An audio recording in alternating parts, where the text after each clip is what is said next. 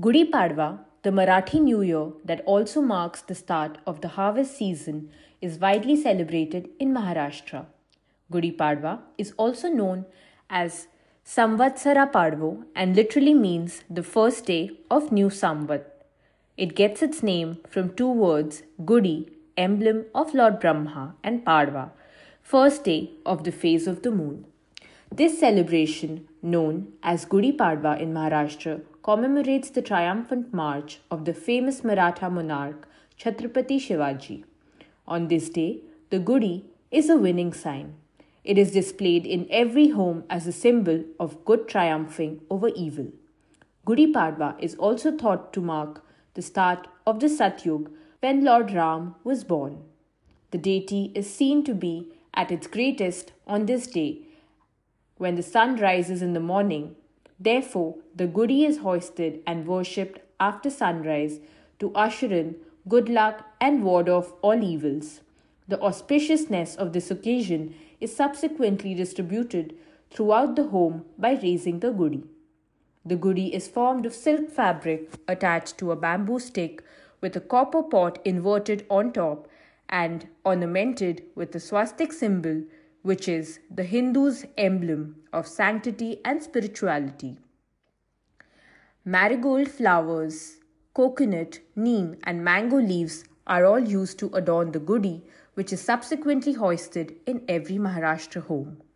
The Gudi is thought to ward off all evil and provide wealth and good fortune to the household. The day begins with an oil bath, which is said to be highly lucky on this day. The Maharashtrian household then decorates the entire house and prepares special delicacies.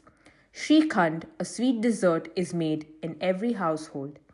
Gujarati New Year, also known as Bestu Varas, on the other hand, is celebrated a day after Diwali. It occurs on Shukla Paksha Pratipada in the month of Kartik. Varsha Pratipada or Padwa is another name for Gujarati New Year. Bestu Varas or the Gujarati New Year falls on the same day as Govardhan Puja. According to the legend, Lord Krishna, who spent his early years in the Braj area, urged people to practice their dharma rather than making large gifts to gods. The inhabitants of the area, inspired by him, abandoned the age-old custom of making lavish tributes to Lord Indra. This angered Lord Indra, who unleashed tremendous rains and thunderstorms on the region.